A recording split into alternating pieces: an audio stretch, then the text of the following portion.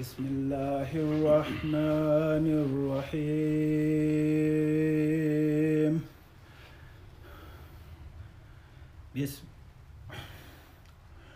أعوذ بالله من الشيطان الرجيم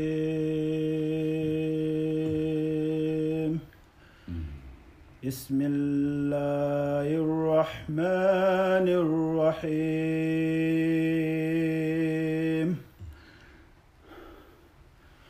قل هو الله أحد الله الصمد لم يلد ولم يولد ولم يكن له كفوا أحد صدق الله مولانا العظيم ورسول الله مولانا العظيم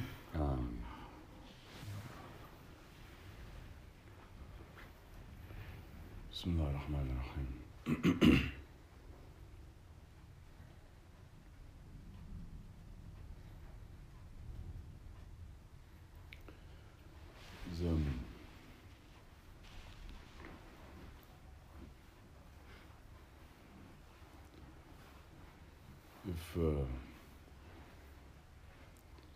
if one considers much of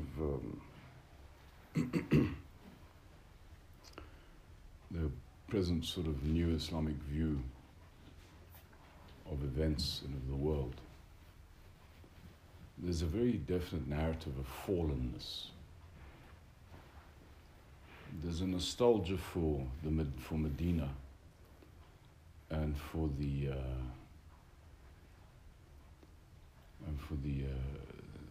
generation of the people of Medina who established, the rightly guided people who established the Khilafat.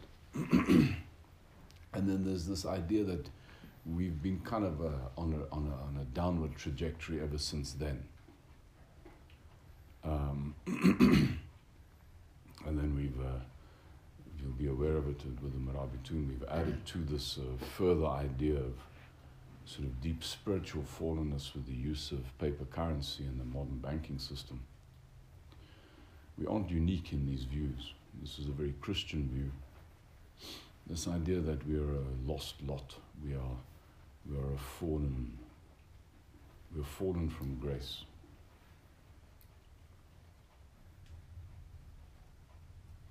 I don't think this way of looking at things is at all constructive or useful.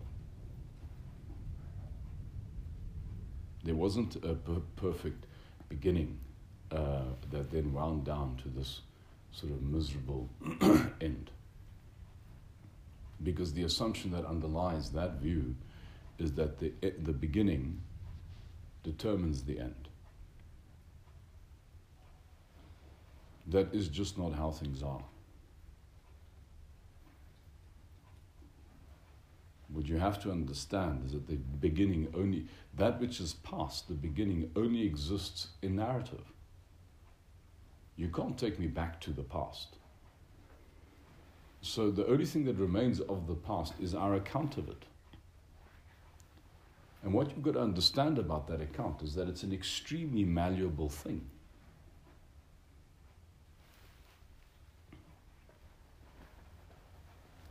So if I asked you, as we've done in some of the exercises we've done here, to write down the 33 points that you think have made who you are today,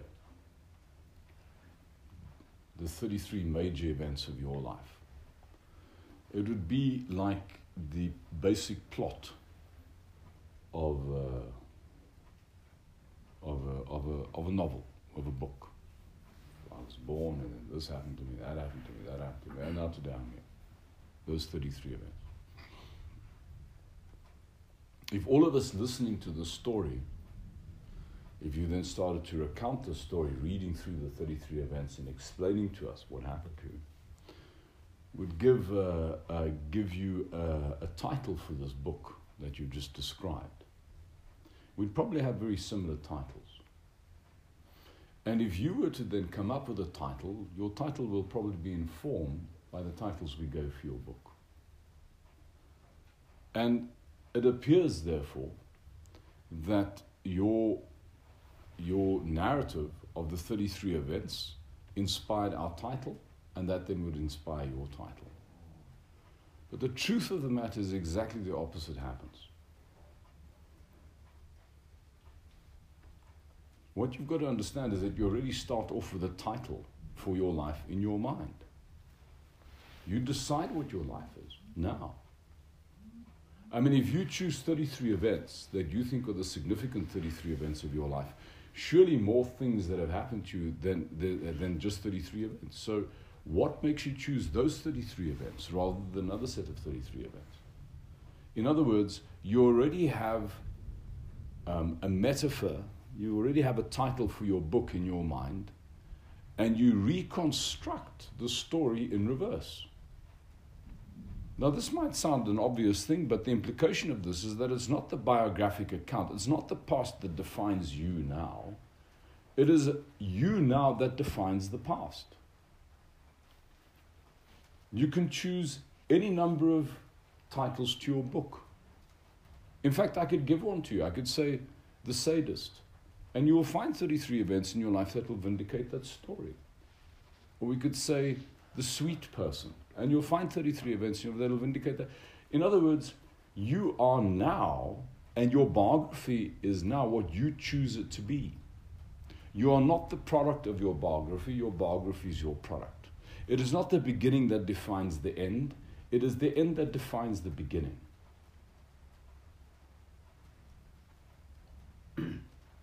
We have this naive view that we are kind of, there's this momentum of time and of history that kind of pushes us inexorably forward one moment after the next, and we kind of like we're helpless against the weight of the baggage of this history. How can that which is illusory have a weight?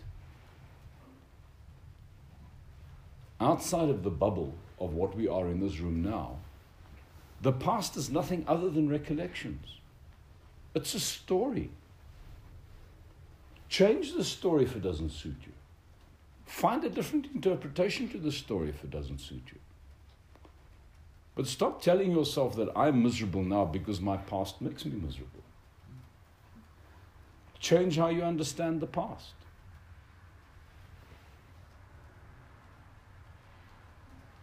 What you've got to understand is this very moment that we're sitting here is the point of everything that has gone before.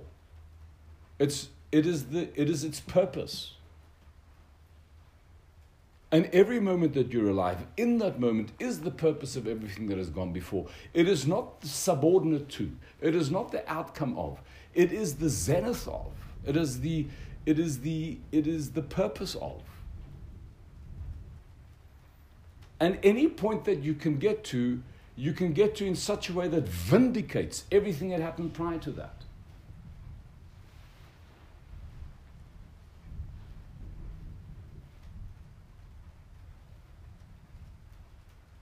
You know, when we look at somebody's life, when we look at the person messing up, we say, this thing's not going to end well.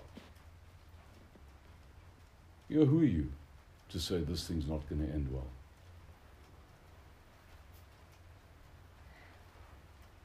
Because whatever the end is, what that person makes of that end re-engineers the entire story. Shaka Shabana put a very interesting thing on Facebook recently on her take on this exact phenomenon. And she said, imagine you went to a movie and the plot was depressing, and there was murder and mayhem and infidelity and disloyalty and all sorts of things and it ended in this kind of completely disjointed and kind of almost meaningless story, a depressing story. You would leave the movie house not only depressed, but probably thinking, I've wasted my money. Because the thing ended so badly. But if the story had all of these kind of peculiar threads to it and sort of seemingly meaningless events, and suddenly it all came together at the end in an incredible climax, which made sense out of the whole story, you would say, well, that is a wonderful movie. So it's not the plot of the movie that defines how you experience the movie, it's the end of the movie. How does this thing finish? And so too, it's true for the movie of your life. How's this thing going to finish? You might look back at your life and say, my life has been such a mess. I've done this and I've done that. And I've been involved in this thing and I've been involved in that. And now it's a sorry mess because I've made all of these bad decisions in my life. You know? Now,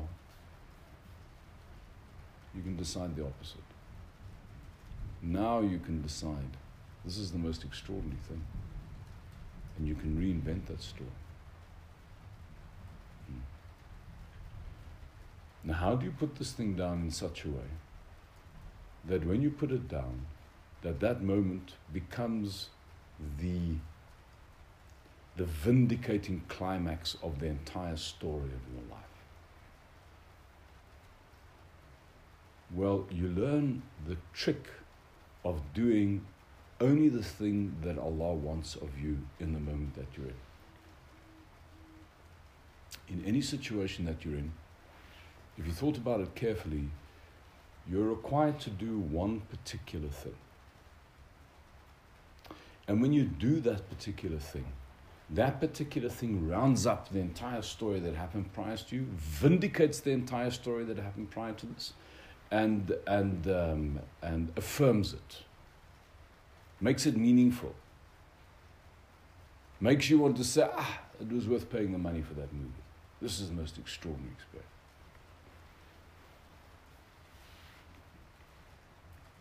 So you don't have to feel yourself the victim of history, whether it's your own biography or whether it's the history of the Ummah or the history of the Muslims in South Africa. You do not have to be the slave that carries that story miserable story one step further. You can be the one that redeems that story. But how do you redeem the story? You don't allow the beginning to define the end. You insist that the end defines the beginning. Because what happened prior to this moment does not exist at all other than a narrative, and I have every right to change my narrative about the thing without changing the event. If you think about absolutely anything that happened to you, you can describe that thing in two ways. You can either describe it as the most miserable thing that happened to you, terrible experience, completely ruined my life, or you can say that thing was the most extraordinary thing that happened to me. I learned so much. It was the most amazing experience. I mean, I won't necessarily do it again, but it was the most amazing. Whether you affirm the thing or negate the thing has got nothing to do with the thing. It's got everything to do with you and your view of it now. So you can look back at the story of your life right now and you can redeem it. It is not a lost case. You are never a lost case. The only thing that makes you lost is this buying into this narrative of fallenness. And this yearning for this pristine original state. It's nonsense, that thing. The Medina will never come, gentlemen. It is naive. It has had its place historically. You are not the misformed, lost soul at the end of 1,600 years of Muslim history.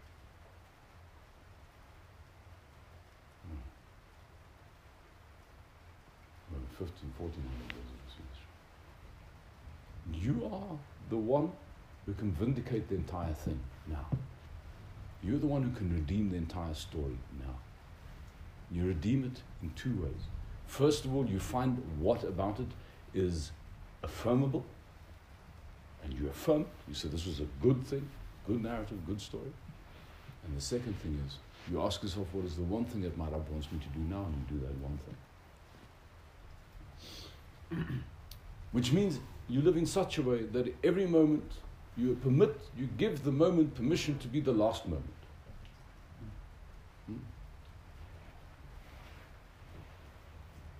If you live in such a way that there's no other story to be told after this, what I do now vindicates the whole story, which means the story can end.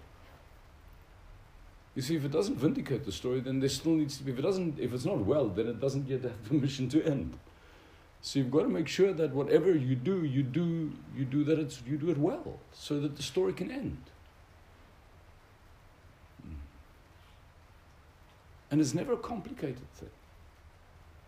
It's the one noble act, the one generous act, the one courageous act, whatever your Rabb puts in front of you in the situation that you're in. You do that one thing, and you'll vindicate the whole thing. And you'll redeem your life.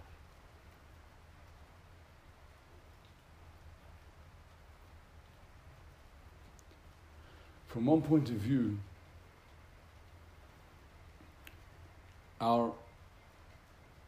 the escape from our alienated experience of ourselves and of our lives is so obvious, it is so close at hand that we overlook it. It is so easy.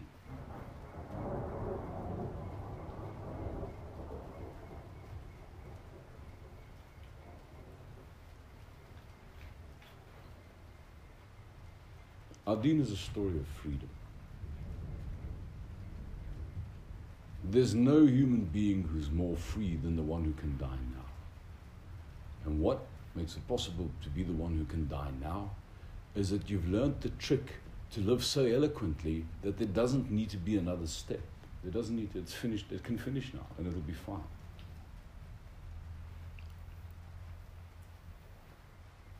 But if you carry on such a miserable account of the past, that it means that your experience of thing is so bad now, it means, hold on boys, we've got to fix this.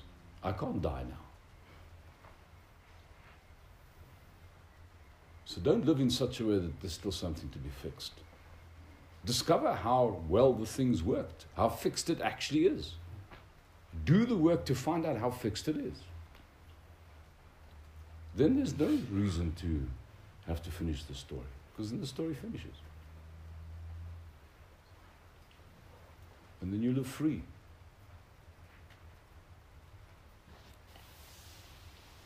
The only human being who's truly free is the human being who can walk out of life right now with no regret.